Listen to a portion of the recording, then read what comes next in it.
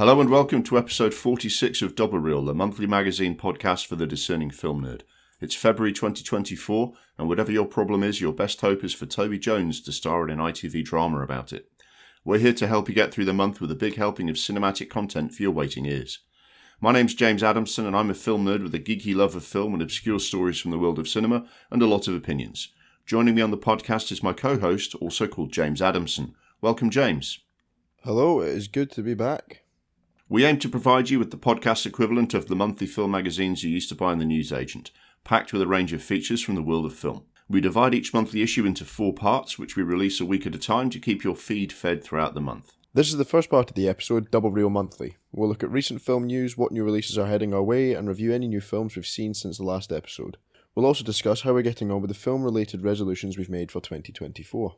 We'll shortly be releasing our next instalment, the Penalty Shootout Film Quiz. Next week we'll deliver our regular features, Classics and Recommended, Hidden Gem, The One That Got Away, and the remake Hate Watch. The following week it'll be the Big Conversation, where we talk about a topic from the world of film in more detail. We'll tell you more about that later, and there are more details about all of our features on our various social media channels. If you want to check that out or comment on the podcast, you can find us on Twitter on @DoubleReelFilm. There's also an Instagram account called Double Reel Podcast, and a Double Reel Podcast Facebook page for you to follow if you're that way inclined. You can follow us also on letterboxd.com/doublereel, where we list all the films we discussed on the podcast and much more besides. You can also find the Double Reel Podcast on the new social media platforms Blue Sky, Threads, and Mastodon. If you like the podcast, we'd also be very grateful if you could leave a review on Apple, Spotify, or whichever platform you use, as it really helps us get the word out to the rest of the world. Now it's time to dim the lights and take your seats for our latest Double Reel Monthly. Hope you enjoy it.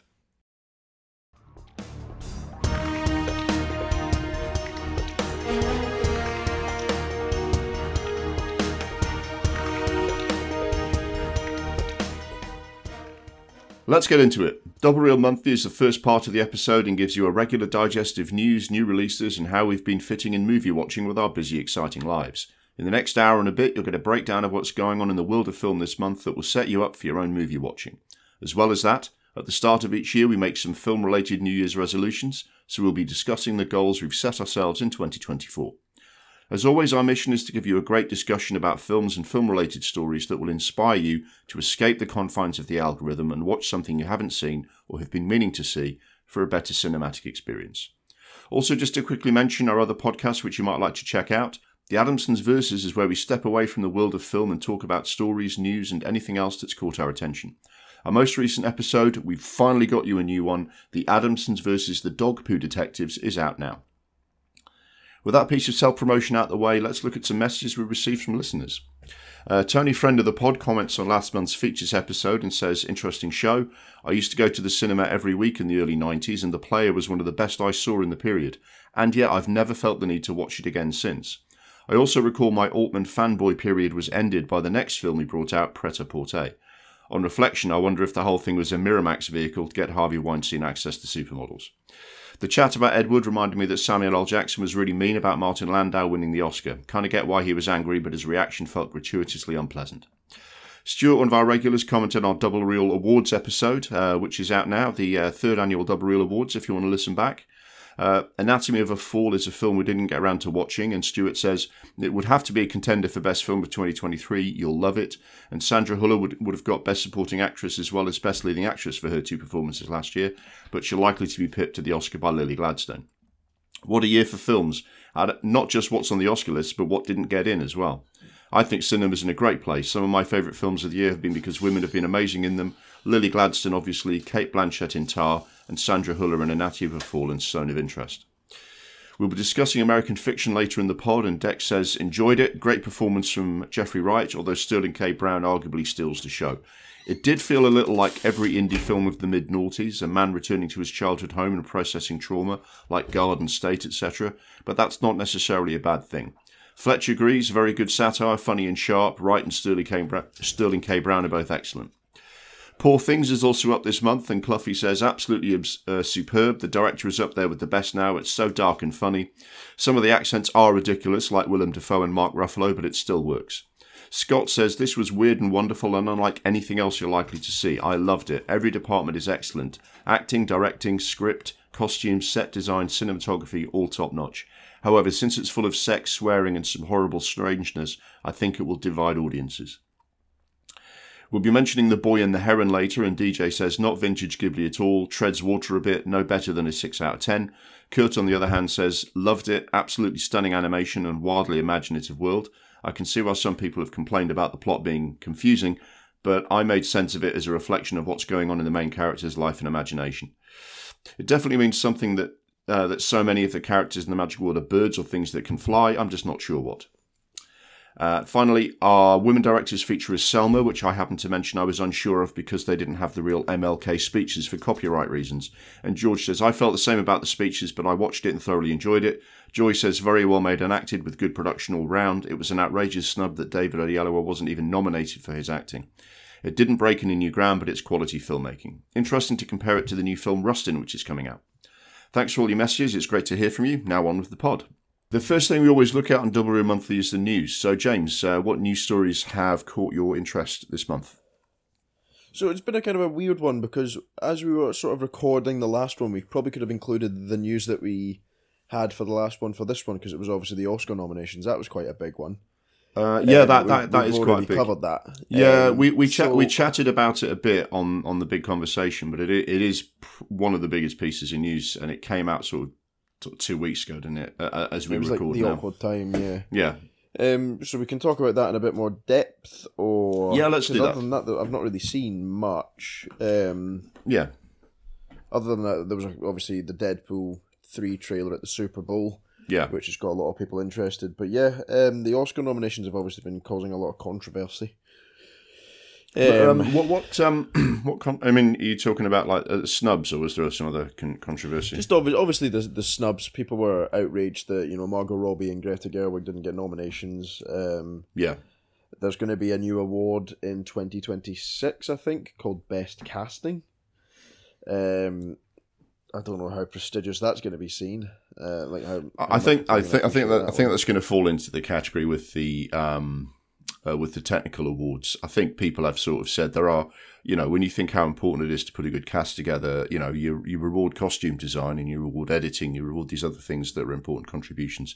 But I think it'll fall into that category. If you win best casting, it won't make your year, but it'll be, it's good for the people who do a good job there to get credit for what they do. It's just another thing to say Oscar winner, because then that film will get probably one Oscar. It'll be that one, because they could have given that Oscar to say Oppenheimer wasn't going to win Best Picture, but it won Best Casting, then Oppenheimer can put on all of its posters, Oscar Academy Award nominee, winner, whatever. So it's just another way to spread them about. But yeah, obviously the controversies. People felt like a lot of the Barbie cast didn't get a nomination. They were pointing out the irony of Ryan Gosling earning a nomination for a film about the patriarchy and the female. Yeah, I mean, if I was going to look at it, I mean, the director's category is quite strong on the face of it, like for Greta Gerwig, because let's get this up. Anatomy of a Fool's got absolutely rave reviews and for utter brilliance. So Justine Triet it's not like a glaringly bad one. Martin Scorsese for Killers of the Flower Moon we both think is good. Christopher Nolan. Jonathan Glazer for Zone of Interest. I've got my misgivings about that just because when Jonathan Glazer did Under the Skin, I just found it so impenetrable. You remember we did it for the podcast, and I just thought it's good, but I've got no fucking idea what's going on. And so I've got my misgivings about that. But everyone has absolutely blown their minds about how good that is, and everyone loves Poor Things by Yorgos Lanthimos. So the best director, it's not like no other decent director nominations have been had there for Greta Gerwig to miss out. I still think it's glaring that she missed out. We'll maybe come a bit later when I talk about Poor Things as to maybe Yorgos Lanthimos is a little bit lucky to get a nomination there. But I do think on Best Actress, right, does Carey Mulligan just have to turn up to get an Oscar nomination now? No offense to her, because I think she's really good, right? But Maestro has got this kind of mediocre reaction, but because it's just such utter Oscar bait and has campaigned its arse off, it's had lots of nominations, and I really feel like Carey Mulligan for Maestro it's a bit of a superfluous like nomination. I've got no idea what Annette Bening in Naiad was like, so I can't comment, right? But Carey Mulligan is just like, really, it's the girlfriend role in the Bradley Cooper film, and that's ahead of Barbie. Do you know what I mean? Yeah, I mean, I don't want to pick on Carey Mulligan. I think what I find outrageous is that Maestro is getting any nominations because it's not actually. I don't think many people have actually seen it. Do you know what I mean? Like, everyone's seen Oppenheimer, everyone's seen Barbie, a lot of people have seen Killers of the Flower Moon. Those are the three big films that people have seen. And then you can start, drifting into the other ones, like Napoleon's got a few nominations, and Super Mario Bros. Everyone saw that, and same with Spider-Man. So there's films that that people have seen and appreciated, but I've not seen Maestro. I probably won't watch Maestro because it's not my thing. It didn't get rave reviews, and I just think the kind of whole production of it is just really, it makes me cringe. Learning, like going to a conductor's training kind of course intensively for like however many years he did it, putting on the prosthetic nose for, like, I don't want to be a dick, but nobody cares about this character. It's just, not in a bad way. I mean, the thing is, Leonard Bernstein, I mean, for Americans, right, and for people of a certain generation, he is one of the greatest musical composers of all time. And if he also had an interesting life, right, terrific. I mean, the thing is, Bernie Taupin's musical achievements are in many ways very impressive. He's one of the best lyricists of all time, and he sold a huge amount of records. But he didn't get his own movie because he's a quiet fella, He was a guy. Like, Elton John was obviously the big flamboyant, outrageous, who had all sorts of personal problems and all sorts of that stuff, right? Bernie Taupin just said, "Here you go, Elton," and then collected his fee. I've written some good lyrics, and he's good, and good luck to him. But he doesn't get his own movie. And if Leonard Bernstein had a fascinating life in some way, sure. But the whole thing feels like awards chasing by Bradley Cooper, and the whole thing has been, pre-tooled like that. Netflix throws a lot of money behind its Oscar nomination campaigns, and it's just like, it's available to watch on Netflix now for free, and I haven't really been that bothered to watch it. And, the IMDb rating's 6.6, which is probably fine. And yet, come on, guys. I do feel like Maestro is there because it was purpose built from the very, very beginning to get nominations for awards and for no other reason. There's always one film like that. Yeah, I mean, I can't comment on whether it's as bad as American Hustle, but yeah, that's Maestro is Maybe we'll do this one of these days, right? And we can talk about this a bit longer when we'll probably do Oscar chat when the actual awards are given out. That would be our big conversation. Yeah. And we can talk about this. But someone said something really interesting. I think it was another podcast I was listening to, that they should re-award the Oscars 10 years later and see what films have stood the test of time.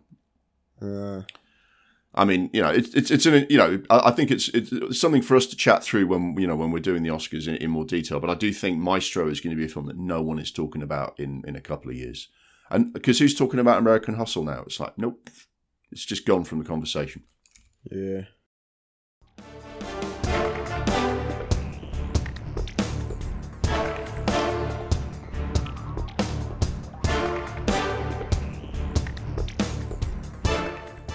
But anyway, yeah, that's it. I mean, in terms of other nominations that you've got there, I mean, the best actress, I think Lily Gladstone is probably leading that. Emma Stone has got a lot of support for a very strong performance in Poor Things. Otherwise, Oppenheimer looks like it's got a lot of its categories sewn up. I think the Directors Guild I think it's the Directors Guild of America just gave their annual award to Christopher Nolan, which is usually a strong indicator of who's going to win the director Oscar. I think that's going to sweep. You've mentioned this before in the Oscars that in recent years they've sort of shared them out a little bit, and I feel like Oscars is going to be dominated by one film a little bit this year.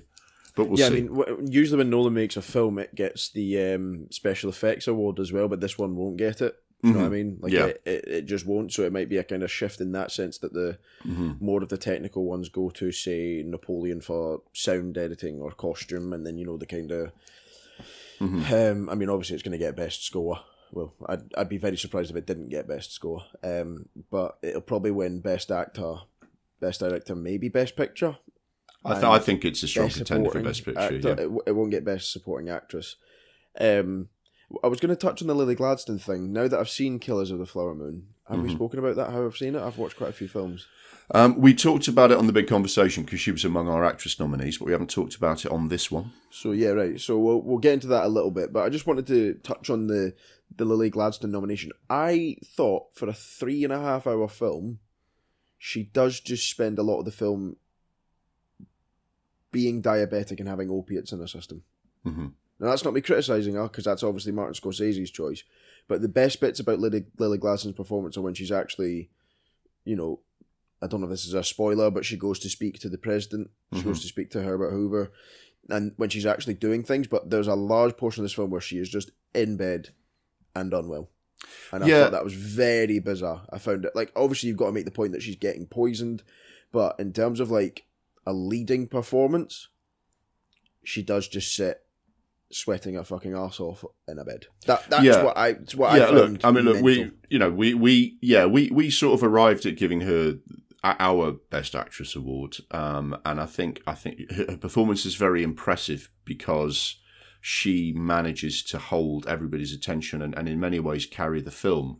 But I do think it's interesting that I think it's the wider problem that we always seem to see films about Native Americans suffering and not really being able to do very much about it. I don't think that's the fault of the Native Americans themselves. I think it's this that Hollywood finds it very hard not to just portray them as unlucky victims. Do you know what I mean? Just suffering, and they did suffer a huge amount. But I think, you know, it from a storyline point of view, you want to see people trying to do something about their situation. That's literally what every film should be, you know. So I get what you're saying. Well, her performance is still very strong in parts because she still has to play the role of she doesn't really know what's going on, and she conveys her grief very well. But she, like, it's almost like she benefited from the fact that the film is 3.5 hours long, so she still has the opportunities to act. I know exactly what you mean. From the director and all the editors to just leave in so many scenes of her just lying in bed, bedridden, as opposed to the amount of work she did do to campaign, you know, against everything that was going on with, you know, the FBI, to the president, to the, you know, to everyone. I feel like they did kind of miss a trick of that. So, that's why I think my thoughts on Killers of the Flower Moon were as good as it was. I don't mind a film that's 3.5 hours long, but that was a 3.5 hour film of which a good hour was just watching while somebody suffers rather than actually moving the story on, if you see what I mean. Yeah, I think it's a bit of an indication of the strength of the leading actress films this year. I've not been totally blown away, and I still think Lily Gladstone's performance was the best performance of the year, but if that film had been 2 hours and 20 minutes long and they still had that hour of her in bed, she probably wouldn't be anywhere near the nominations. There's an extra hour on top of that where she gets to actually. I know what you mean. I do hear very good things about Sandra Hüller, and I do think Emma Stone was absolutely superb in Poor Things. We'll come to like my thoughts on the whole film overall. Emma Stone's performance is really, really very good. So you know, Sandra Hüller in Anatomy of a Fall I can't comment on, so we'll just have to see what that's actually like. But that's getting rave reviews for its sheer brilliance. So I think if you take Lily Gladstone, Sandra Hüller, and Emma Stone, you've got 3 strong nominees. But Margot Robbie should be on there. I don't fucking care how good Nyad is. Margot Robbie should have been nominated for Best Actress this year. It's fucking ridiculous that she wasn't. It's interesting that Ryan Gosling got him a nomination because of his performance is very comedic. It's an entirely comedic performance, and Margot Robbie does a similar performance. Obviously, Ryan Gosling does steal the show, and I don't know if that's ironic because it's a film about, you know, the patriarchy and the matriarchy and all that kind of stuff, or if it's just because Ryan Gosling stole the show and was brilliant. But Margot Robbie still hits every joke that she's meant to, you know, try and land, and I understand why, because I think maybe she was overshadowed a little bit. I think we said this in the big conversation that it wasn't like an exceptional performance. But when you just look at the strength of the other nominations, it's a bit, Yeah. I think in the supporting actor and actress categories, though, they always they always seem to have a bit more freedom as to who they'll nominate. So different kinds of performance get a nomination, but your leading actor and actress nominations, they always skew towards more serious type performances. Yeah. And we'll come to Poor Things, because that is actually very comedic as a film, but it's comedic in a very dark way. So if you see Poor Things, you'll see why that gets more attention than say something like Barbie. But there you go. Yeah, I mean, I American Fiction has got some nominations. We'll be talking about that later, about how that goes, and obviously the big snub that you were especially annoyed about was Jack Black not getting a nomination in Best Original Song for the Peaches song from Super Mario Brothers. Yeah, movie. I mean, what's annoying me is that the Billie Eilish song is going to win. It's not the best song of the year. What it is it's the song to the best montage of the year. Mm-hmm. And that's why it's getting all the nominations. That song is pretty boring, and it's kind of like a whining, droning song in a kind of high-pitched tone. But because it's a kind of montage of all of, like it's a montage of like all these different women from all these different walks of life, and it's meant to be like a kind of heartfelt, tear-jerking moment, and everyone's going, "Oh, that's the best song of the year." It's not the best song in fucking Barbie. Yeah. And it's not better than Peaches. So Yeah, there you go. But they don't have a sense of humour at the Academy, so yeah, there you go. But yeah, we'll see more about the Oscars, I guess, in about a month's time. It's March, isn't it? And that's probably going to be our March big conversation in issue 47 of our magazine podcast. Any other news stories? I got a couple. It's been a quiet month, but I do have a couple of things. I saw that Carl Weathers passed away, which was sad. That was sad, yeah. I mean, he will always be most famous for playing Apollo Creed in the Rocky films. He absolutely lit up the screen in that. I mean, even playing Ali's hard enough, but playing a character that's obviously meant to be based on Ali, still pretty tall order, and he just, from day one, he was an incredibly charismatic guy. He had a few other things, that I remember watching when I was a kid, Force 10 from Navarone. He's obviously got a memorable role in Predator. He's in one of the Adam Sandler films. Is it Happy Gilmore, something like that? He's brilliant in Happy Gilmore. Yeah, and he recently had, a nice part in The Mandalorian. So he's been busy. I guess he'll always be Apollo Creed, won't he? Yeah. I've got a couple here. There's been an announcement that after the Judge Dredd film that we watched, there's always been some speculation about, are we going to get any more Judge Dredd films? Because while Judge Dredd didn't do great at the box office, that was generally regarded as a poor bit of marketing by the studio. It went on to do very well on Blu-ray, and there is a demand and some discussion of a TV series based on Mega City 1, the urban setting for Judge Dredd. There's also going to be another film based on a character from the Source magazine that Judge Dredd's from, 2000 AD, a film called Rogue Trooper, which is about a kind of super soldier who's been like genetically, risen to be a soldier, but he's a bit mad. He's got voices in his head. It's one of these darkly satirical sci-fi things, very violent, very funny. People of my age love Rogue Trooper. I don't know what his pedigree is with modern audiences, but it's going to be directed by Duncan Jones, who has an interesting pedigree in sci-fi. I mean, Warcraft was a bit of a shambles, but he did do Source Code, which was good, and Moon, which was great. So it'd be interesting to see how he pulls that one on. That's a 2025 release. I'm not sure you'd even heard of Rogue Trooper, mate. No. Yeah, I mean, it's from 2000 AD. Started out in the late 70s and was like a big thing in the 80s. But I mean, it's a very sort of very niche, very punky type thing, which doesn't have a lot of history. But I guess that generation of people still goes out and watches films. And I think connected to Judge Dredd, and there's a bit of impetus for the Mega City 1 TV series, which got hit by COVID. We'll see if that happens now. We might be getting a bit of a Judge Dredd universe and maybe more Judge Dredd content, which I'd be very happy to see. So that's that. There's also some information about the new Paul Thomas Anderson film. I don't know if you saw this. No, I didn't know. So he's going to be making a new film called Vineland, which it's another adaptation. He already did one. He had adapted the Inherent Vice by Philip Roth or Thomas Pynchon? I have to remember that. Yeah, Thomas Pynchon, not Philip Roth. Yeah, Thomas Pynchon, Inherent Vice, which, while that was a difficult novel to film, it was seen as one of his more accessible novels. Thomas Pynchon wrote another book called Vineland, which is set in the 70s or the 80s. It's supposed to be unfilmable, but Paul Thomas Anderson's decided to have a crack at it, and Leonardo DiCaprio is going to be starring in it, and they're already filming. That's got a 2025 estimate. Well, it hasn't got an estimated filming date, but if you look at his last film, when he filmed it, when it came out, if he's filming it now, it's going to come out in 2025. Maybe they'll sneak it in this year. Maybe last time was slowed up by COVID. But Leonardo DiCaprio, he gets films made, right? And he gets films watched. So that's going to be interesting to see.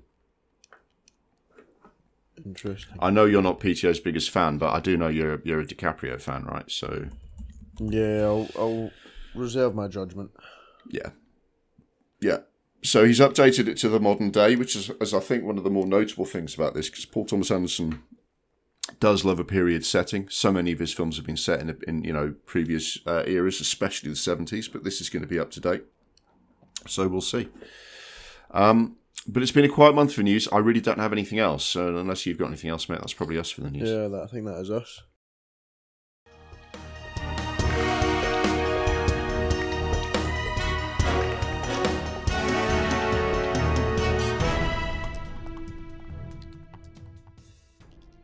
The next thing we tend to talk about is new releases, new films that are coming out soon. So anything caught your eye?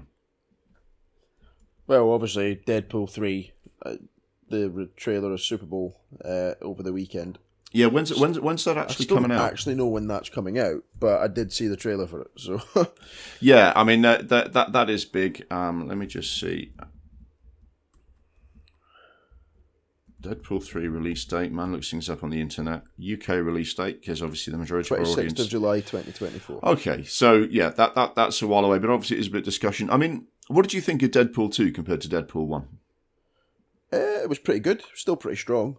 Yeah. I think they've left it a few years before they do another one. That's usually a sign that they've waited until they got a story, right? Yeah, I mean, Deadpool was obviously a really strong film to start with. Suffered with budget problems, and they kind of had to work with what they had. And then they kind of they had a bit more freedom to kind of tell a more kind of fleshed out story with Cable.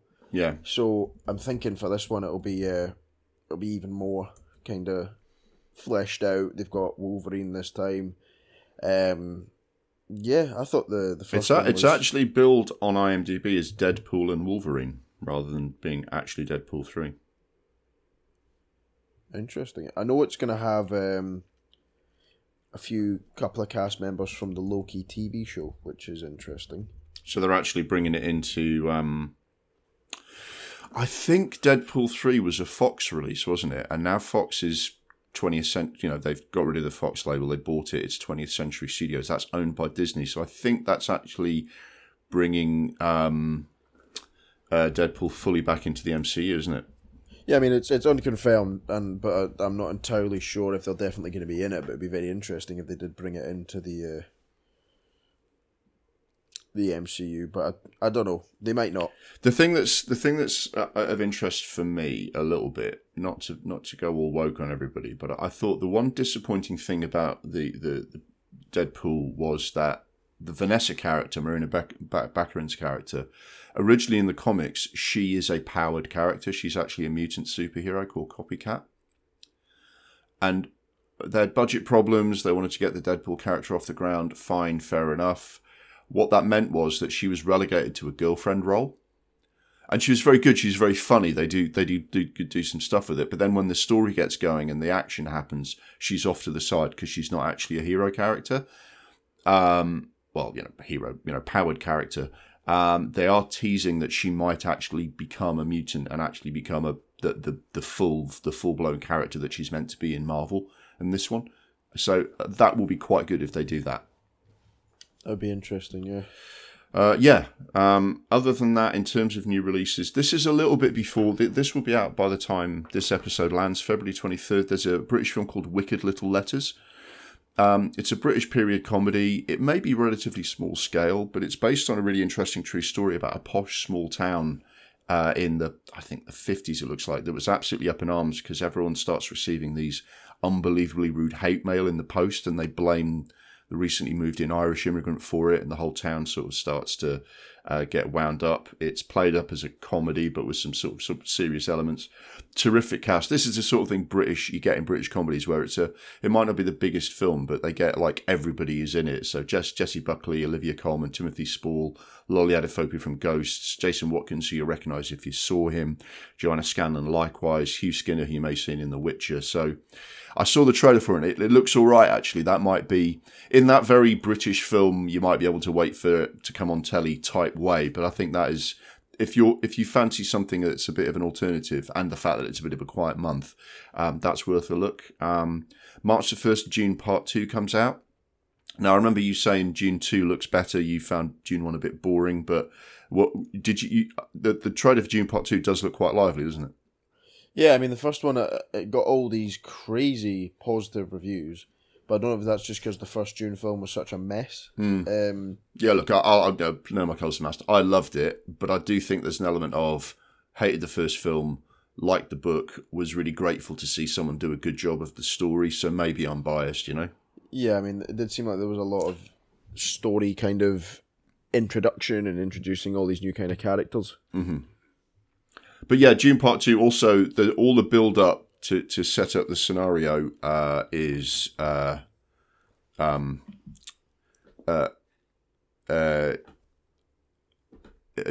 in the first film, and now you've got there is going to be a lot more action. You've basically got the guerrilla warfare of Timothée Chalamet's kind of army. You've got some very interesting stuff. You see it in the trailer about he starts to have visions about how what he's doing could spark a galactic war that leads to millions of deaths. It's actually quite a provocative message because this was written in the 60s and it was basically a sci-fi version of Lawrence of Arabia, and the idea of like what's their version of the American or Western foreign powers exploiting like a desert area for oil, basically being the bad guys, and the fanatical tribes with mystical or religious kind of faith being the good guys leading a guerrilla war against them. That's incredible. I mean, that reads very provocatively now when you think about the wars that we've had in Afghanistan and Iraq. So it's interesting to see it played that way, and to have that kind of conflict where the leader of the hero of the story is worried that he's going to spark off millions of deaths. I think there's some interesting stuff can happen in that. Lots of Josh Brolin, who is always good. So fingers crossed. That's sort of the big, and that's March the 1st. So that's not long. That's during that's sort of the first big sort of blockbuster of the year, really, isn't it? Yeah, it must be. Although Madame Web's out, I don't know if that. I don't even know if that's a blockbuster. So we'll see. I'm booked. That's going to be terrible. I'm booked in to see it because I booked in to see it kind of because I'm a fan of the Spider-Woman original character, even though it hasn't got Jessica Drew in it. I'm not like deep into Marvel, but I do remember liking Spider-Woman comics when I was a kid because she's quite a cool. Like she's just a little bit. She's a little bit darker and a little bit more dangerous than Spider-Man. But these are the people who wrote the Morbius script, so I don't know. It's going to be awful. March the 15th. There's really not a lot coming out this month, by the way. I mean, chime in if I go past anything that you see coming out. But the March 15th is a film called Drive Away Dolls. It's Ethan Coen without his brother Joel writing and directing a female road movie crime comedy. I honestly don't know if this is going to be any good. I've kind of fallen out of love with the Coen brothers, but the trailer did look good. And it's sort of like, it starts out like it's going to be a bit of a Thelma and Louise, but they basically fall foul of gangsters, and it turns into sort of a road, sort of violent road comedy from place to place. It looks fun, but we'll see. In March the 22nd, I've put this on just because it sounds really weird. It's Mark Wahlberg, Arthur the King. Mark Wahlberg in a true story about a cyclist on an epic endurance race who encounters a stray dog and takes it with him on his journey across America on his bike. And it's based on a true story. Mark Wahlberg has these kind of, he obviously likes working with Will Ferrell, so he does a bit of Will Ferrell type comedy. He does other films that are good if the right script and the right property comes along, like The Fighter. He's done some good stuff. or he'll do like an action franchise. And then he does these odd films where I don't know if he's trying to portray himself as some kind of crusading hero. There's that one about the priest or whatever.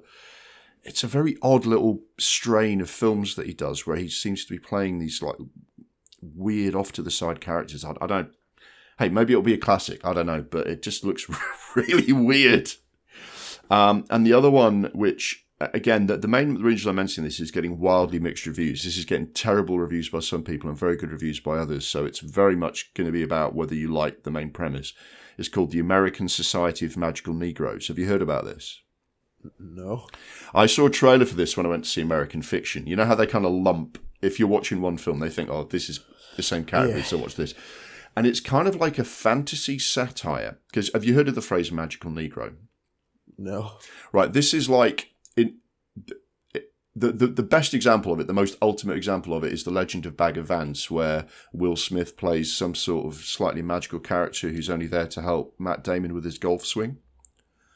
But it's the idea of these black characters who show up in American films, and their only purpose is they're like the manic pixie dream girl who's only there to kind of help the main male character with his kind of journey.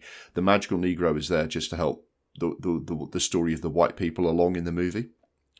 Right. And this film takes that idea and imagines that there is an actual magical society of black people whose job it is to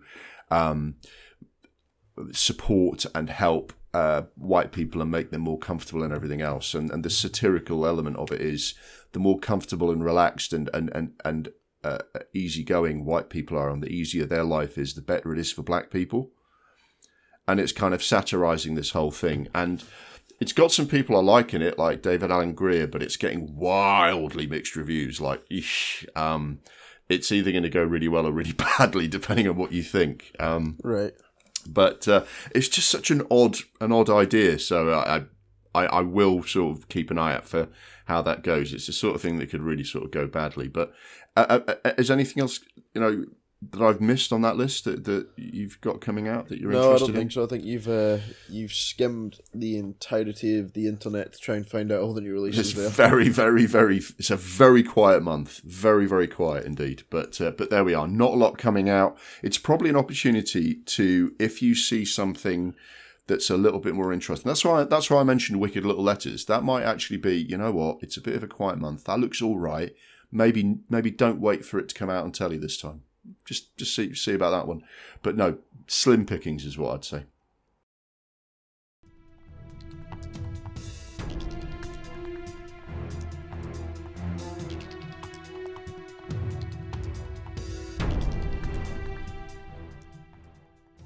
Okay, now we come to the new films section of Double Room Monthly, where we talk about the newish and notable films we've watched since we last did Double Room Monthly.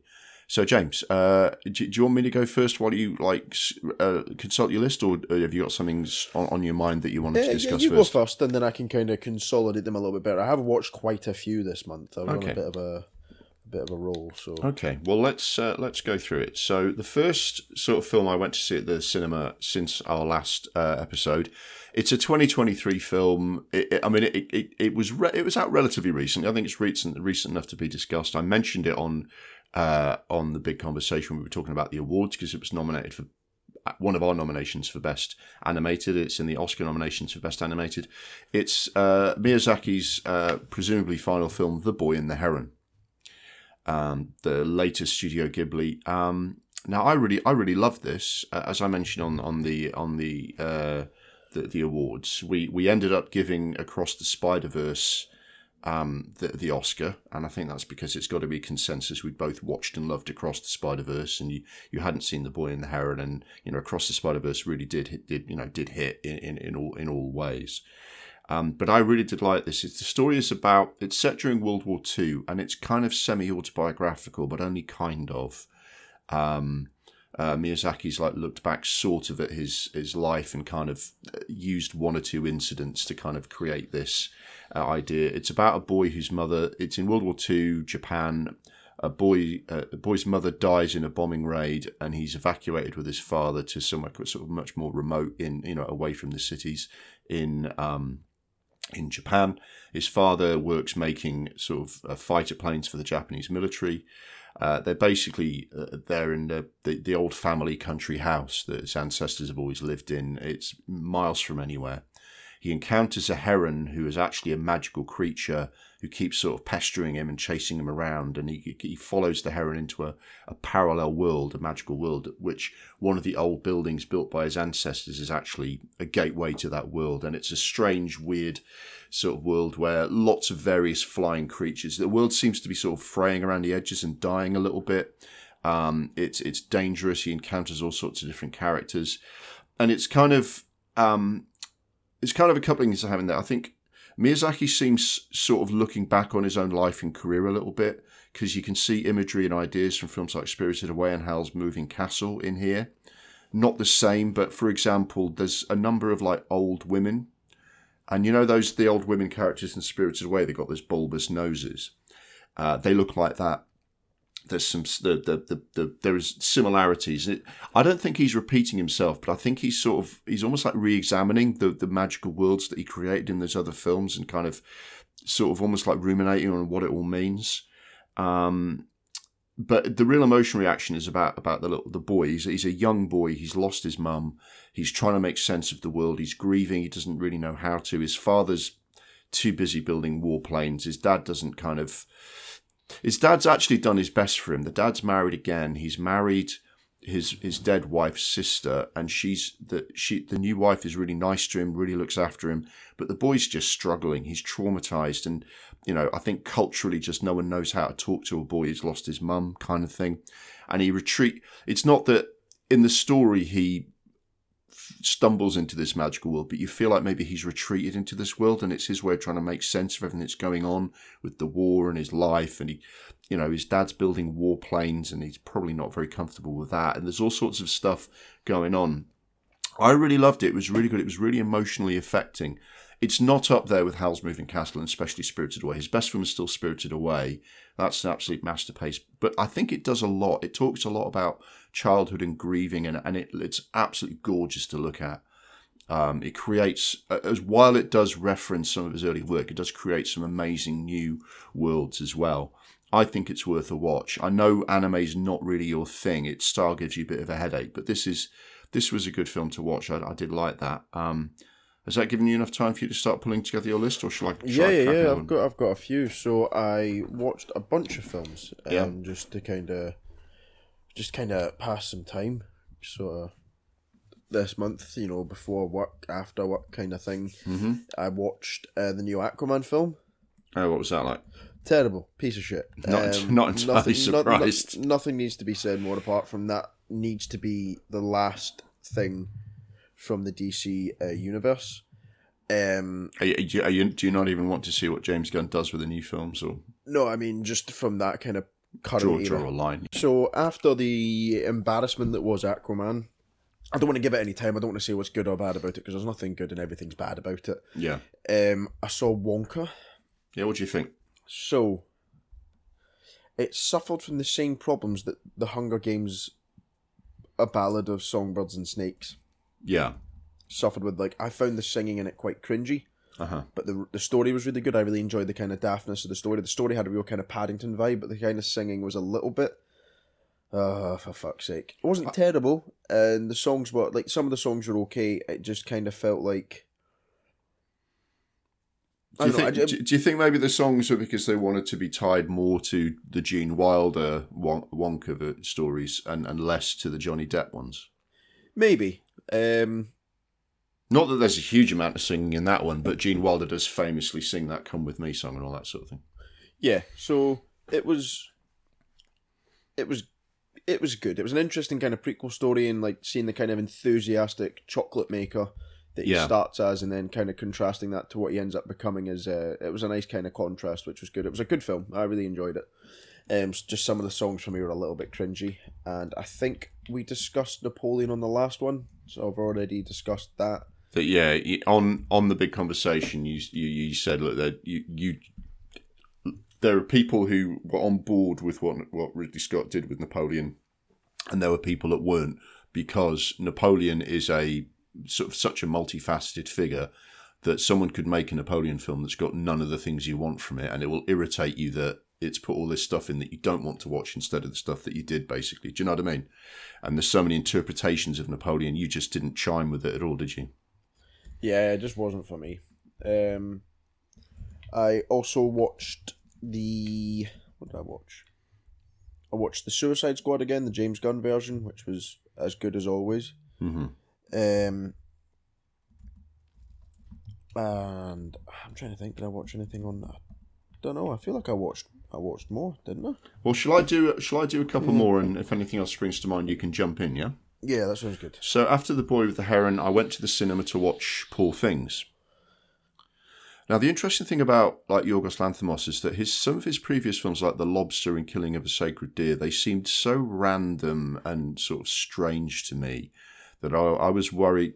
You know these European art house films where people absolutely rant and rave about how amazing they are, and you just think, I don't know if that's for me.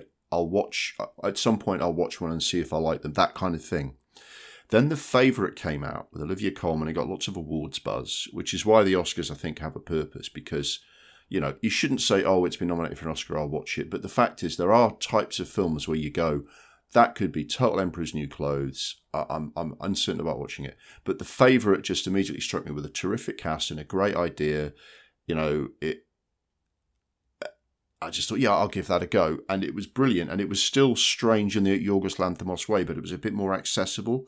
Not because I think he made it any more accessible, but because he was having to tell the story of Queen Anne and the royal court and some stuff that was going on there, that I had a reference point so that when it got weird, I could stay on board. Do you know what I mean? So that I could stay with it. And I really loved the Favourite. So when his new film came out and everyone was talking about how good it was, I thought, well, I'll go and watch this as well. Now, this is based on a novel by a Scottish writer called Alasdair Gray. They moved the initial setting from Edinburgh to London, which I can see why they've done it, but I think it does miss out some like classic like 19th century Edinburgh atmosphere that they could have had. It also would have linked it a little bit more closely to some of its source material reference inspirations. It's kind of a flip side to Frankenstein, where a mad scientist played by Willem Dafoe reanimates a dead woman, Emma Stone. And then as she develops her own new consciousness, she goes off and has her own adventures and escapades, like mainly sexual. Now, the style of it is kind of slightly steampunk. I think it's probably, they didn't have the money to fully recreate 19th century Lisbon, Paris, London, and all of these places. And they thought what would be really interesting if they build these slightly fantastical sets that give you the atmosphere of those places but make it look really strange and different. That's very on brand for Yorgos Lanthimos. And it looks amazing. It looks really, really interesting. And it's got, you know, a strange looking cruise ship. It's got all sorts of weird stuff going on, and it looks great. I don't think this is a spoiler because they tell you quite early on that Emma Stone's character killed herself in sort of tragic circumstances, threw herself off a bridge. Willem Dafoe rescues her, and the dead woman is pregnant, and he manages to reanimate her using the brain of her unborn child. Right. Which is so fucking mad and horrific that there's probably 5 minutes of stuff in the film that I don't even remember seeing because I just spent 5 minutes being absolutely what the fuck about that plot revelation. Because that is fucking dark. Do you know what I mean? That is so strange and weird. Emma Stone plays it's a brilliant physical performance first and foremost because she's learning to walk on her legs and everything, but she's an adult, and it's very brilliant physical performance, very funny, very well done character. She goes off on these adventures because she's essentially seduced by Mark Ruffalo's character, even though the young kind of doctor who sort of assists Willem Dafoe is interested in her as well, and they have a relationship, but then she just gets, because she doesn't know any of the social morals of the day, so she just goes, oh, well, all right, we said we were going to marry and we've had a bit of sex, but I'll go off and have sex with someone else. Why shouldn't I? Why shouldn't I go off on these adventures? And obviously that's morally outrageous in 19th century, but she doesn't care because she's got none of that baggage. For 45 minutes, I thought this film was absolutely brilliant, and then I thought it sort of started to meander and lose its way. I don't, given the the scenario that she gets to go off and do whatever she wants because she's different to the rest of society. I don't think anything she does is all that interesting. She has this affair on a cruise ship and goes to Lisbon with Mark Ruffalo, and then she goes to Paris and she does these things that I felt it was a little bit lacking in kind of invention in the story once they got that going. And then it has this weird plot twist at the end that contains nothing that was mentioned or and you think, oh, where the fuck did that come from? So as brilliantly done as it is, I did feel like it just dropped off a little bit, and I would think it an injustice if this won Best Picture. I don't think it's that strong. I still like Yorgos Lanthimos. I love the style of the film. I just don't think... And maybe that's what's in the original book. Maybe he's just sticking to what's in the book. I don't know. But I think it set up this brilliant idea and then wasn't as interesting as I thought it was going to be. It wasn't as inventive and didn't go off in the kind of interesting directions I thought it would when it started. It was beautifully shot, great sets and costumes. Emma Stone is absolutely brilliant. I think she's going to win Best Actress because she's fucking incredible, and I don't think that... Actually, I don't know. Maybe Lily Gladstone will win, but I think it's a toss-up between those two. I forgot about Lily Gladstone for a second. Maybe Lily Gladstone's going to win, but it's between those two to win Best Actress. I think it fails to deal with the fact that for large parts of the story she's been sexually exploited because she's got the mind of a child, and I think a lot of people have been very uncomfortable with that part of the story.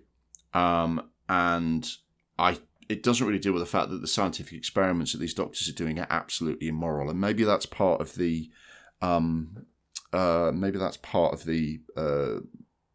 satirical tone of the piece. But yeah, it didn't quite work for me. Although it's got some absolutely brilliant stuff in, and Mark Ruffalo's accent is shite. I don't know if that was on purpose, but he can't do an English accent, and it's really distracting. And I don't know why he's been nominated for Best Supporting Actor. And I love Mark Ruffalo, and I think he's a really good actor, but his accent should disqualify him because it's fucking dog shit. So that's what I thought of Poor Things. Did that give you enough time to...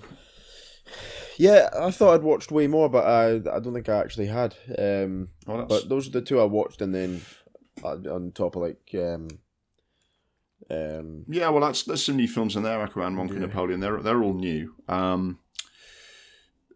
What else did I? Yeah, the other one that I went to at the cinema was American Fiction. Now you pointed this film out to me. You said you described this film and told me that it would be right up my street, and you're absolutely right. It's completely up my street. The basic premise is Jeffrey Wright is this sort of upper middle class writer of intelligent fiction and books about Greek mythology.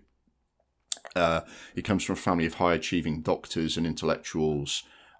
He writes the sort of books that everybody loves but don't make a huge amount of money. So he has a full-time job as a professor of literature at a university. That kind of lifestyle, and he's frustrated by the fact that his books get pigeonholed as black fiction when he just thinks it's quality literary fiction and books about ancient history. And he's also frustrated that people write this sort of ghetto porn, essentially like exaggerated stories about people, being, illiterate and violent and dealing drugs and getting shot by the police. And that's literally, everyone loves that and says that's authentic. It's the real black experience. He goes, well, that's not my black experience. And it's exploitative dog shit. Why does that sell in its millions and no one buys my books? So he goes and writes the ultimate kind of parody of that kind of fiction and sends it out, and everybody takes it seriously, and it sells an absolute fortune. It makes more money. He's getting offered millions for the film rights, and he's frustrated by it. Now, I knew all that part of the storyline. I was well on board with it, and I really enjoyed that. But I got a big surprise from this film as well, because what this film also talks about is Jeffrey Wright's main character, Thelonious Ellison, because Thelonious is the name of a jazz musician, Thelonious Monk. His nickname is Monk throughout the film, so I'll call him Monk.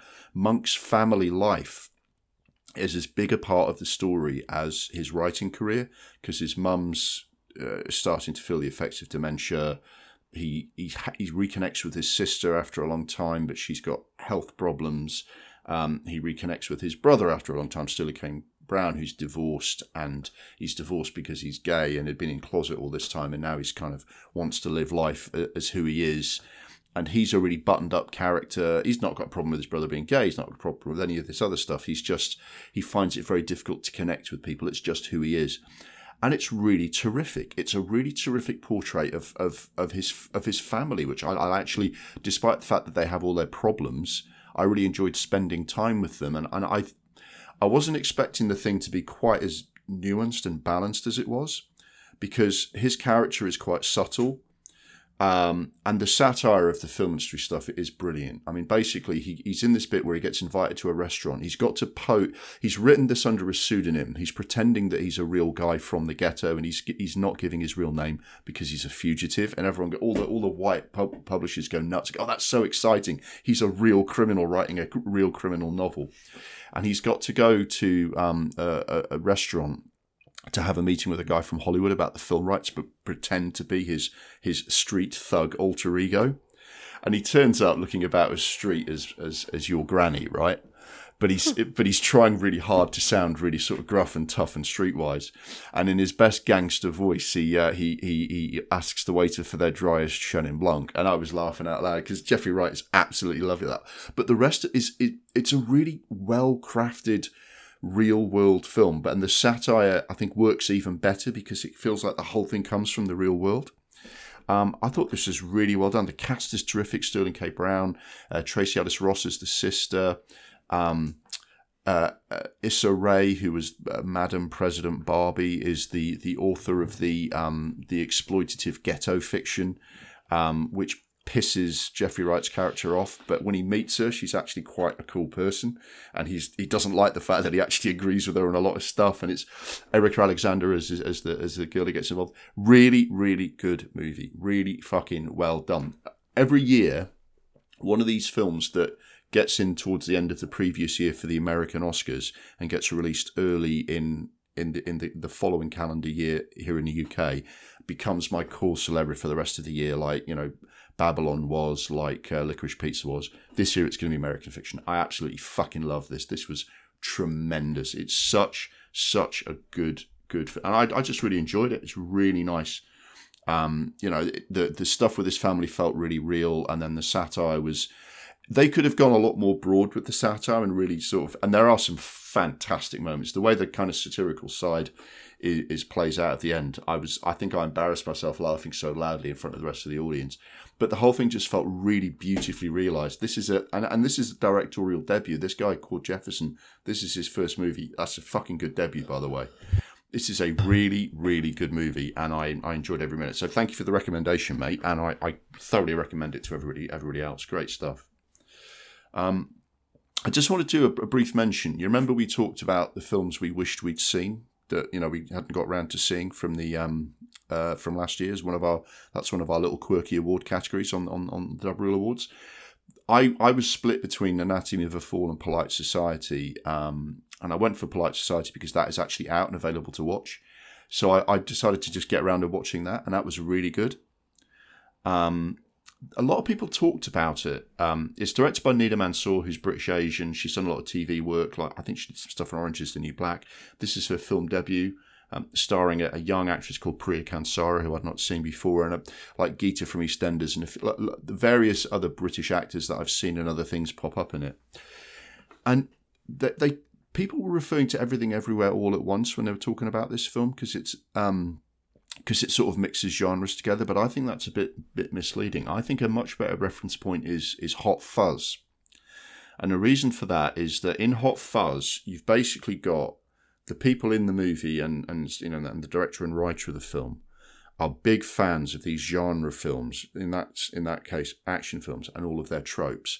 And they decided it would be really fun to take those tropes and apply them to a very unusual setting, in that case like a sleepy English village, like a cop movie where like Bad Boys or Point Break, where everyone's shooting the hell out of each other, but it's a quiet English village.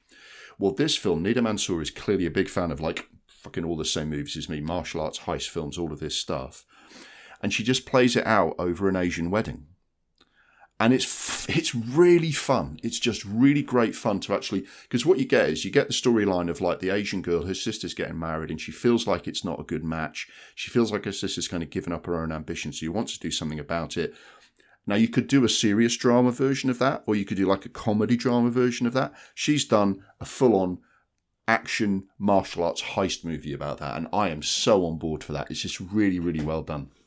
Priya Kansara is the main girl. She's good at the martial arts, but there's this bit where she's trying to do this 360-degree roundhouse kick like her hero Eunice Huthart, who's a British. She appeared on Gladiators and then became Angelina Jolie's stunt double, and she's her complete hero. She wants to be a stunt woman, and she's trying to do this kick, and she's quite good at martial arts, but she keeps trying to do too much and biting off more than she can chew. And early on in the film, you see her try and do this roundhouse kick for her YouTube video, and absolutely dies on her ass trying to do it. And I just thought, I'm on board. I love you. I love everyone in this film. Let's do it.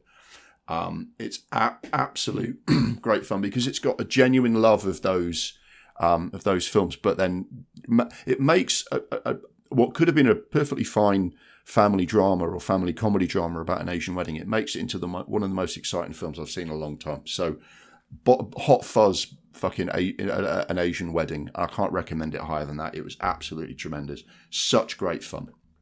And the other thing is Priya Kansara, she's got a big future. She's got the funniest serious face I've ever seen in a long time. Every time her character started taking things really seriously and looking into the camera and about how serious she's taking it, she just made me laugh out loud every time she did it. These people are really fucking good, and I want to see Nida Mansour do something else because this was great fun. I had a smile on my face all the way through. Absolutely top stuff. I think it's on, if you've got Sky Cinema subscription, it's available on there, and it's just a really good, fun time for anyone who loves that kind of movie. That's me. Those are the films I watched this month. Lovely.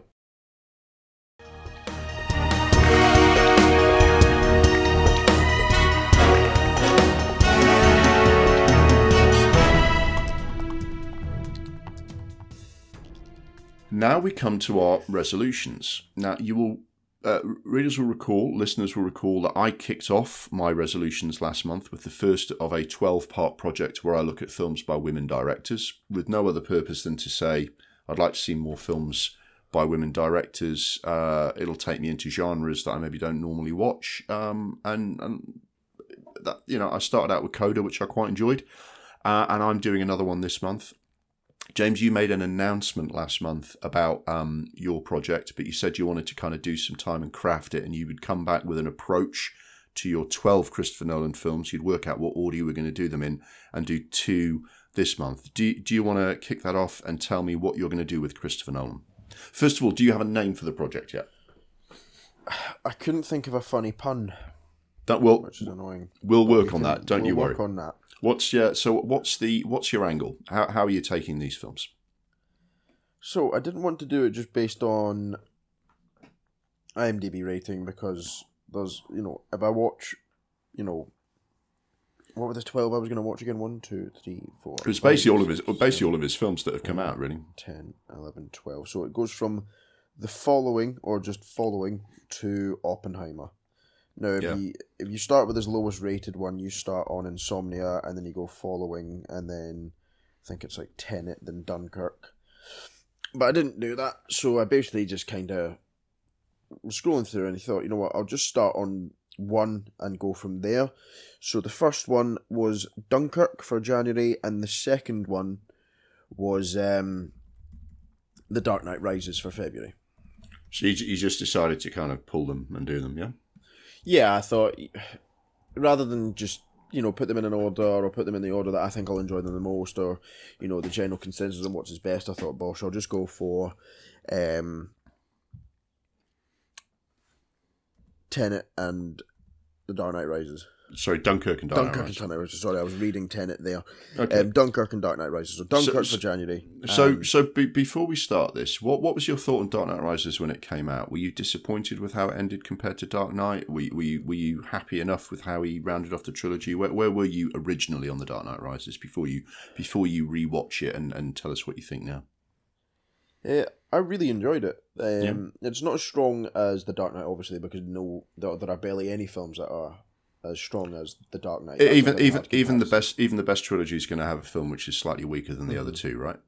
I wouldn't say it's necessarily weak. I think it goes. The Dark Knight's the best one, then Batman Begins is second, and then Dark Knight Rises is third, but that doesn't but mean but you still finished up satisfied.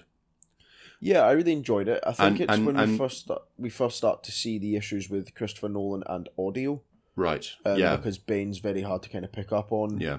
And you kind of lose some of the impact of Bane, who I still think is a very strong villain. I think he's much stronger than Ra's al Ghul, and obviously not as good as the Joker. Yeah. But very strong villain, very imposing, very kind of threatening. I think that's the most interesting one. Like, you never felt like the Joker was a threat to Batman, and the same with Ra's al Ghul, because Ra's al Ghul was sort of like a kind of old man, obviously a trained kind of assassin, martial arts expert, but Bane was the first time he thought Batman is broken and Bane will absolutely, destroy him. So I thought it was a really strong villain.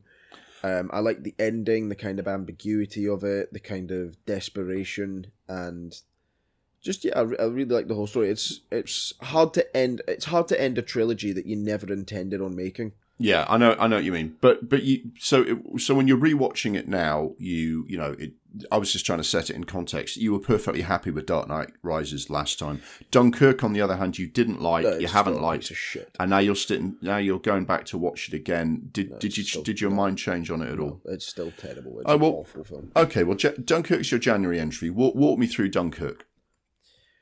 Well, we had these problems when we went to see it. We went to see it both together, which is quite a rare occurrence given our geographical location. So when we go to commit to see a film, that is a big occasion. So I don't know if that's kind of pissed me off more about this film. Yeah, because we booked at the IMAX. We had a bit of dinner first. In London, we went out for a bit of food and we were really excited. It was a lovely summer's day and we thought, yep, we are going to go see a Christopher Nolan film at the IMAX on literally the biggest screen in the fucking country. Mm-hmm. And we thought, great.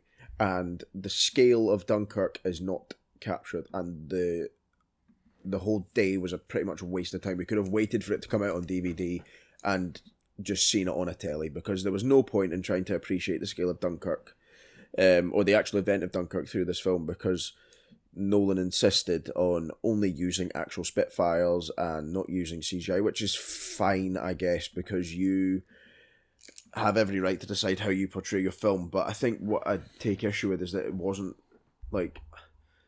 the scale of it was completely lost. Yeah, I mean, I remember having exactly the same disappointment about that as you. And there's a film called Atonement, which on the whole is not very good. It's a very classic kind of, a bit uninspiring, supposedly prestige, British historical drama based on like a book, and it doesn't grab me at all on the whole, Atonement. But there is a scene where you look across the beach at Dunkirk with all of the soldiers just piled on there in their hundreds of thousands waiting for a boat to get home, and you really get into the scale. And there is not one moment I felt in Dunkirk which got across that scale. There was like 250,000 British soldiers on that beach, and I don't think it ever felt like that at any point in Nolan's film, which I think is a real shame and a real letdown.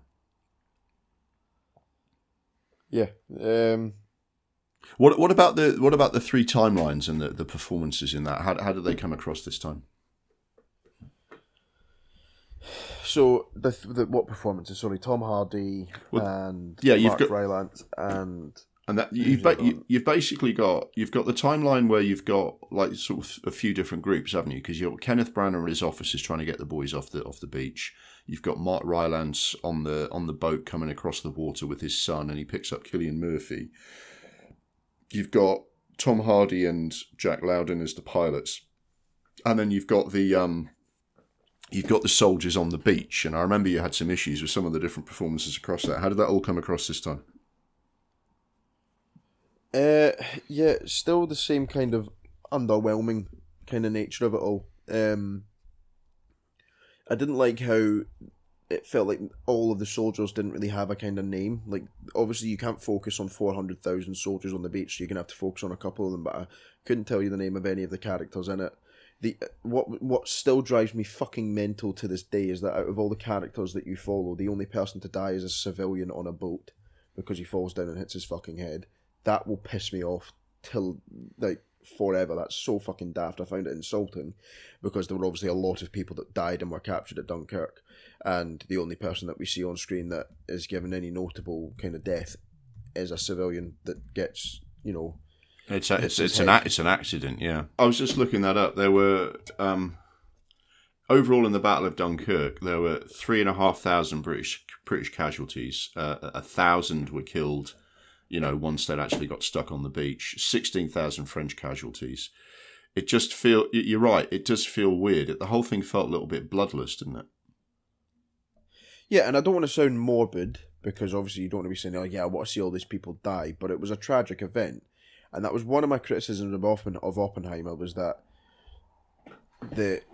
it shows the kind of horror going on in Oppenheimer's mind, but at the end of the day, between Hiroshima and Nagasaki, hundreds of thousands of people were killed. Yeah, I think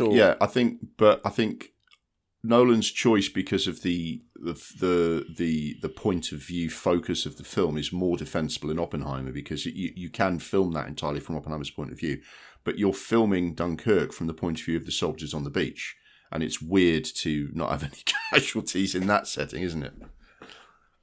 Yeah, so for me, it just lacked any kind of substance, any kind of threat, anything like that. It really irritated me, and yeah.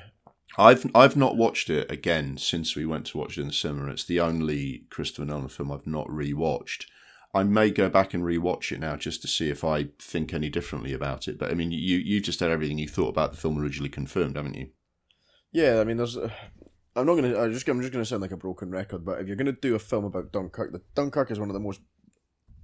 It's tragic because people passed away and were killed, but it's also one of the biggest miracles in military history to get 340,000 people evacuated from a beach using civilian boats, and you just don't get the scale of it at all. You see a few kind of sailboats show up at the end, and it's like, oh yeah, brilliant, woo, yeah, nonsense, absolute nonsense of a film, a real letdown. Yeah,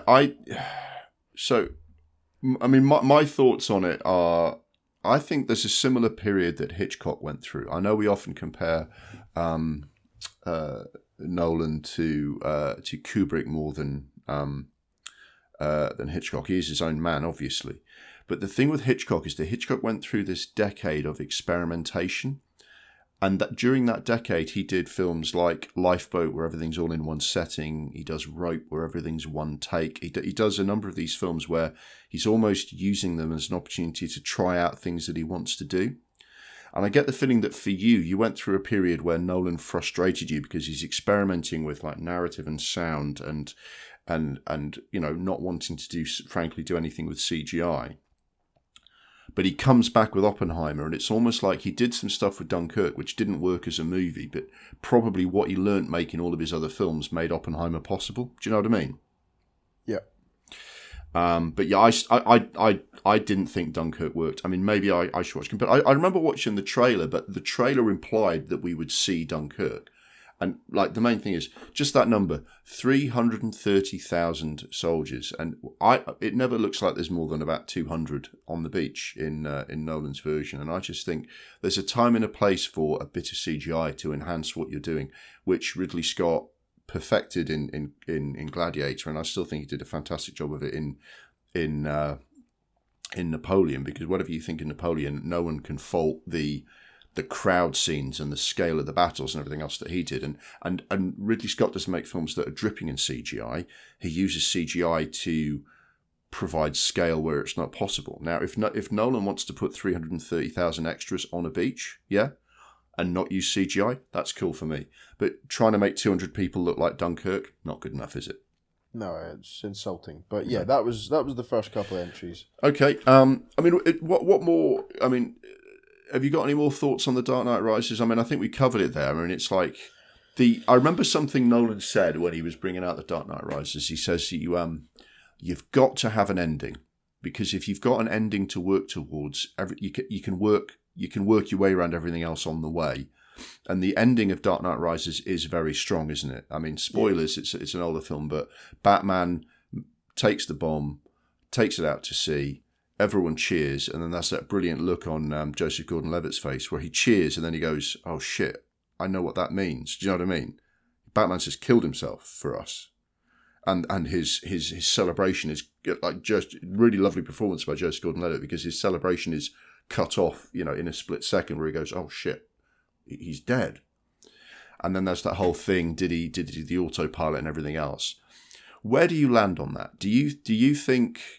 Because Nolan's films often don't leave a lot to interpretation. He actually explains most things in his films, and that's fine. You know, not everything has to be explained, not everything has to be unexplained. It's, you know, dealer's choice. But there's this interpretation, you know, at the end of Inception: is he dreaming? Is he not? And the other big debate about Nolan's endings of films is at the end there, when Michael Caine sees Christian Bale and Anne Hathaway across the table and waves a glass to them, is he imagining that, or does Bruce Wayne really get away at the end? Where do you land when you watch that movie? I think they try and make it quite explicit that the autopilot was fixed. Mm-hmm. Because they wouldn't say that if they weren't trying to set up the ending that Batman did actually get away and Bruce Wayne's now just kind of retired and just enjoying his billions, which I think is the story that they were trying to tell, and everyone kind of gets that kind of satisfying happy ending where Alfred can also retire as well, and he's an old man. So I think that is the ending they're trying to go for. So that's where I start. It's not as ambiguous as, say, Inception, because that ending is very much... That's beautifully ambiguous. I think it's not very ambiguous. I think it's kind of, oh fuck, Batman's dead, and then when Lucius Fox is investigating the kind of, is it the Batwing? They go, oh, you know, you fixed the autopilot 6 months ago, so when you see him in Florence in the cafe, yeah, he is fine. So yeah, I think it's a good ending. And the rest of the story, it's got kind of stronger and weaker moments. The opening bit with the plane's very good. I do think the story kind of lulls in places. But it's nice to see Gotham kind of descend into absolute chaos. You get very much the Reign of Terror kind of vibes, like Scarecrow kind of mimicking Robespierre in that kind of kangaroo court. Is that the right expression for it? Yeah. Or like a kind of, and then making people walk on the frozen river. There's good moments. There's kind of lulls. It's a bit ridiculous that Batman's back is fixed by a guy putting him on a rope in a dingy kind of Middle Eastern prison, but it's not terrible. And I think you were always going to struggle to make a superb film after the expectation of The Dark Knight, and I think it does okay in kind of wrapping things up. Yeah, it's a dramatically satisfying arc, isn't it? So you kind of have to forgive some plot holes, like the Tom Conti with a rope fixing a spinal injury, the fact that the entire Gotham police force just live underground for however many months before they're let out again, and then they just pop back out and march on Bane. It's like, okay, it's, you know, and someone did a really funny sort of twin picture about, you know, plot holes in Dark Knight Rises. It's got a picture of Christian Bale at the end at the table in Florence, toasting with his glass.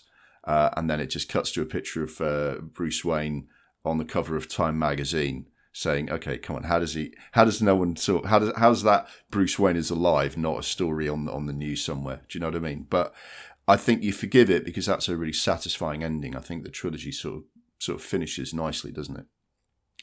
Do you think Joseph Gordon-Levitt's character, John, although his real first name's Robin, what's his name in it? John whatever.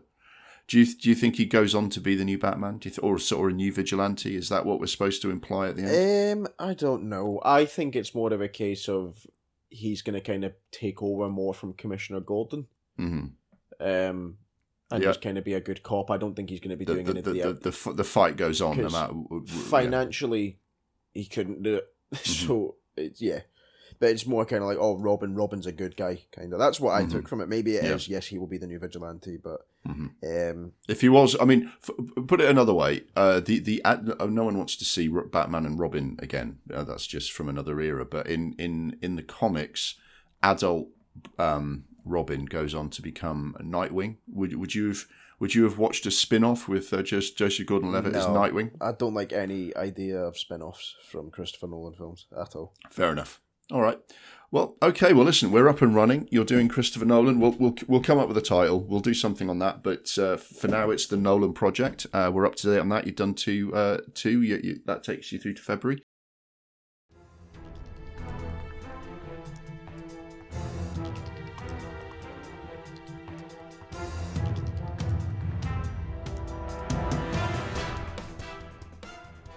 Let me do my resolution now.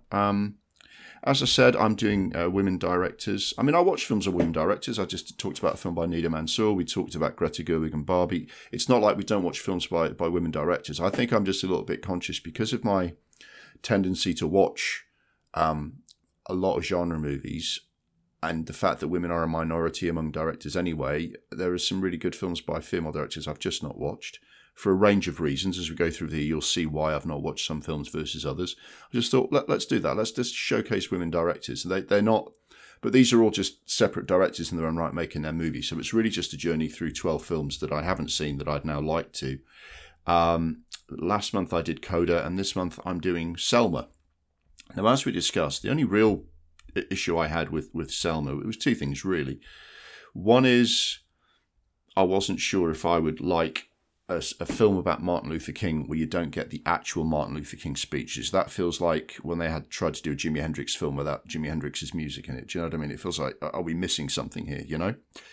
And the other bit that I was a little bit concerned about, I'm a bit cautious about any biopic featuring Martin Luther King. It's like, if you just do one of those standard kind of solid historical biopics where the main character is this famous person who did some, important things. Martin Luther King's got such a complex legacy and such an important legacy, and his name gets taken in vain by a bunch of people. You even get some of the right-wing obvious racists who watch Fox News quoting Martin Luther King as if he would agree with them about the state of race relations in America today. It's so bizarre. There's also this thing of he was one thing, Malcolm X was another. They were different people. There's also this element of he was this saintly figure, and we know that his personal life was different to that. Everyone also forgets that Martin Luther King was going very socialist before he died. And, he was making speeches about, the problem. He's obviously fighting racism because racism is holding back black people, but it's actually about the rights that they don't have, that they should have, and the inequality that's affecting their lives. And if you really want to do something about people's rights and about inequality, you have to change the American system. And if anything that Martin Luther King has said has been proved right, it's that. That's been proved like a fucking million times since his death in 1968, that the American system of vampire capitalism is fucking evil and holding back that whole country. And Martin Luther King was saying, we've got to fix everything. We've got to change this because you've got a bunch of white people who are as poor as dirt and being told to blame black people for it. That's not going to go away until those people stop being forced to live in shit, right? Black people are being forced to live in shit. We've got to change things. And he said he was going socialist. And there's a parallel universe where Martin Luther King doesn't get killed and Robert Kennedy doesn't get killed, and the 1960s and 70s of America look very fucking different with him leading the charge and the good Kennedy, the better Kennedy brother as president, right? We didn't get that. And I've gone on a bit of a rant there, but I just think doing a typical biopic about, Martin Luther King did this thing and isn't it nice, and let's have a song from John Legend at the end, I did sort of think, is this a cop-out? Is this whole movie a cop-out? But look, that's not for me to say. This is a bunch of black Americans making a movie about a black American. It's entirely up to them to make that movie. I'm just explaining why I didn't go out and watch it on its first weekend. Do you know what I mean? So I did sit down to watch this. It's directed by Ava DuVernay, who is a fairly well-regarded black American filmmaker. She did a film, A Wrinkle in Time, which didn't do very well, but it sounds really interesting. It just didn't work. This Selma was very well regarded. She's got a new film coming out, which seems very ambitious. It's called Origin. I'm not quite sure how that one's going to work, but she's really swinging with it. Like, she's really going for it with a really ambitious, complex movie. So she's definitely in the conversation as one of these strong, interesting filmmakers who wants to make stuff that makes you think. So I sat down to watch this. Have you seen Selma? No, I haven't. I watched it and actually I thought it was very good as far as it went, because it focuses on a specific part of Martin Luther King's life and campaign, which is in Selma, Alabama. He got involved in the fact that there were horrific voter suppression restrictions stopping black people even from voting at all. Like 1% of black people in Alabama were actually getting to vote. It's an absolute disgrace by your usual racist white fucking assholes. The story kicks off with the Birmingham, Alabama bombing, where 4 black girls were just obliterated by the KKK bombing a church. And these are atrocities. This is like terrorism, And Martin Luther King leads them or organizes a march from Selma, Alabama, which is the center of a lot of the controversy, to Montgomery, Alabama, the state capital, to campaign for black people to actually get the right to vote. He puts pressure on Lyndon B. Johnson to legislate at the federal level. This film's really interesting, despite some very weird and I don't think honest criticism when it came out. This film is actually rated among the most historically accurate films of its type ever done. There's the Independent newspaper in the UK sort of rated this 100% historically accurate. The Guardian used to do an article. They don't do it anymore. This historian called Alex von Kunzelman who actually will go through each film and go, did that happen? Did it happen the way they said it did? Have they merged characters? And it says this is absolutely spot on, historically accurate. So it's really good. It demonstrates the power of Martin Luther King's non-violent protest on the basis that you could pick up a gun and turn on these guys, but this is the whole apparatus of the state of Alabama and all the guns and all the bombs and helicopters. They'll kill you. They'll kill you in your thousands. But if you march and don't stop marching and don't stop campaigning, we're scaring the life out of them. Keep doing it. It shows the power of Martin Luther King was doing. It's a really good performance by David Oyelowo as Martin Luther King. Also a very good performance by Tom Wilkinson as Lyndon B. Johnson. Just doing what Tom Wilkinson always does, which is absolute top quality performance that completely serves the character in the film. Lyndon B. Johnson is much more of a pragmatist. He's trying to get things done. Martin Luther King's a pain in his arse because he's trying to get some other things changed. The Civil Rights Act, a voting rights bill is going to be really difficult to get through, and Martin Luther King is constantly badgering him to do it. He lets the FBI do what they want to do, which is to tap his phone and harass him and harass his family, which is what they do. J. Edgar Hoover appears being the absolute arsehole we know he is. Look, it's a good cast. Carmen Ejogo, Wendell Pierce from The Wire, Lakeith Stanfield in an early role, Tim Roth, Cuba Gooding, Oprah Winfrey, Jeremy Strong, Tom Wilkinson, as I mentioned. So it's all the things you normally expect from one of these biopics. Everyone wants to be in it because it's an important story. David Oyelowo is a terrific actor who absolutely gets hold of the role of Martin Luther King and does a good job. It doesn't shy away from the fact that Martin Luther King was having affairs and his wife confronted him about it. The description of him in that a Guardian historian said he's portrayed as a hero but not a saint, and I thought that's pretty decent. It shies away from any of the real kind of political, economic, ideological parts of Martin Luther King. It is very much just a civil rights story, but it's very good. It's, the bombing at the start is particularly shocking because there's just these girls walking down the stairs chatting to each other, just like ordinary schoolgirls having a chat, talking about, how, what dresses they like best or something, just what little girls talk about every day, and then they just get fucking blown up by a massive bomb because the KKK is in town. And they do it. Ava DuVernay does a really nice, solid overall job of the film, but she also does a really good job of just creating that atmosphere that, God, these white supremacists are actually going to kill them, and people get murdered on the way. I think the biggest flaw of the film is that the ending's a bit of an anticlimax because of the amount of pressure that everyone's under. The nation is watching when the state police start smashing up they call it Bloody Sunday over there. They sent in the troop. They're bullwhipping black people in the street and running them down with horses. And at the end of the film, Lyndon B. Johnson is so pressured by this that he makes a phone call and they pass the Voting Rights Act. And by the time Martin Luther King has finished his march, they already know that Lyndon B. Johnson has agreed he's going to make the changes. So in the story, it's a bit of an actual anticlimax. You get a good speech at the end from Martin Luther King, but it doesn't. Some of the events in the build-up are so dramatic and so forceful and so gripping that the end feels a bit of an anticlimax. Now, if I'm going to praise a film for being historically accurate, and that's what happened, you shouldn't criticize too much for that. But I think they could have made, the end result of this was that millions of black people started to vote who didn't vote, and I thought that would have been a nice ending to the film. Can you just imagine, like, scene after scene after scene of just black people putting a cross in a box, The fact that all those people died, but now finally people can get the rights that they deserve and you see all the changes. I think there could have been a bit more of a flourish at the end to kind of really get across the fact that the this was a big change.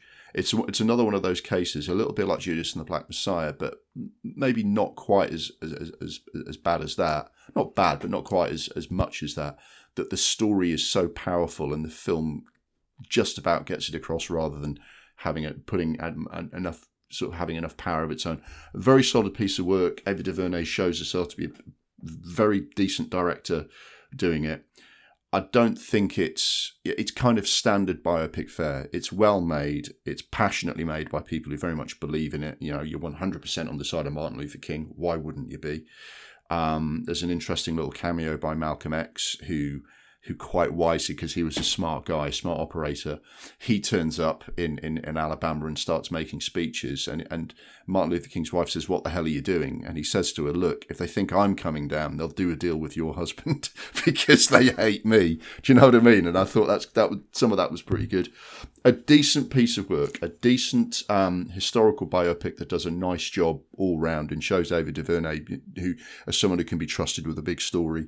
Decent work by everybody. But I think the kind of stylistic flourishes that Spike Lee used at the end of BlacKkKlansman, that's not her style, obviously, and not everyone should be like Spike Lee, but something like that would have been a better ending. But very decent all round.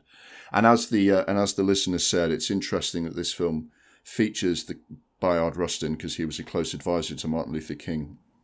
And the story of him being sidelined for being gay has just come out in cinemas. So it's an interesting time to watch it. That's my women directors entry for this month. I'm just going to continue watching films in a sort of order. Next month it's going to be, let me consult my list because I don't know this off by heart. I'm going to look at Nomadland. Directed by Chloe Zhao, which won Best Director and Best Picture when it came out in 2020. But for now, that's my women directors entry for this month. But I always do an impromptu top 10 somehow connected to the film. This is a fairly simple one. This is top 10 films named after cities, which is going to give you a very varied list. There are many. There are hundreds and hundreds of films, with cities in the name. This is just 10 that I like. LA Confidential, Escape from New York, Nashville, Atlantic City, An American Werewolf in London, Train to Busan, Casablanca, In Bruges, Munich, and Our Man in Havana. Very, very diverse range of films there. But yeah, I'm glad I finally got around to watching Selma. That was a decent film. Any other thoughts for that or for the Double Monthly before we finish, mate? No, I don't think so. Very good.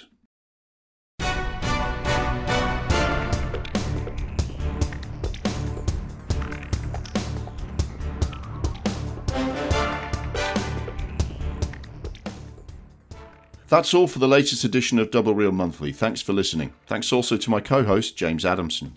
The music was Mistake the Getaway by Kevin MacLeod. The latest Penalty Shootout Film Quiz will be released shortly. Next week, we'll be back with our regular features with themes of films about television. First up will be our Classics and Recommended feature, where we finally get around to watching the 70s Satire Network. Then our Hidden Gem, where we tell you why you should get round to watching Confessions of a Dangerous Mind. In The One That Got Away, we'll tell you about Jacques Tati's Confusion, and in the remake Hate Watch, we'll look at the 21st century update of the TV series Bewitched. Then a week after that, our Big Conversation episode will discuss our top 10 films of the 2010s. We look forward to you joining us then. Look after yourselves in the meantime. See you on the other side.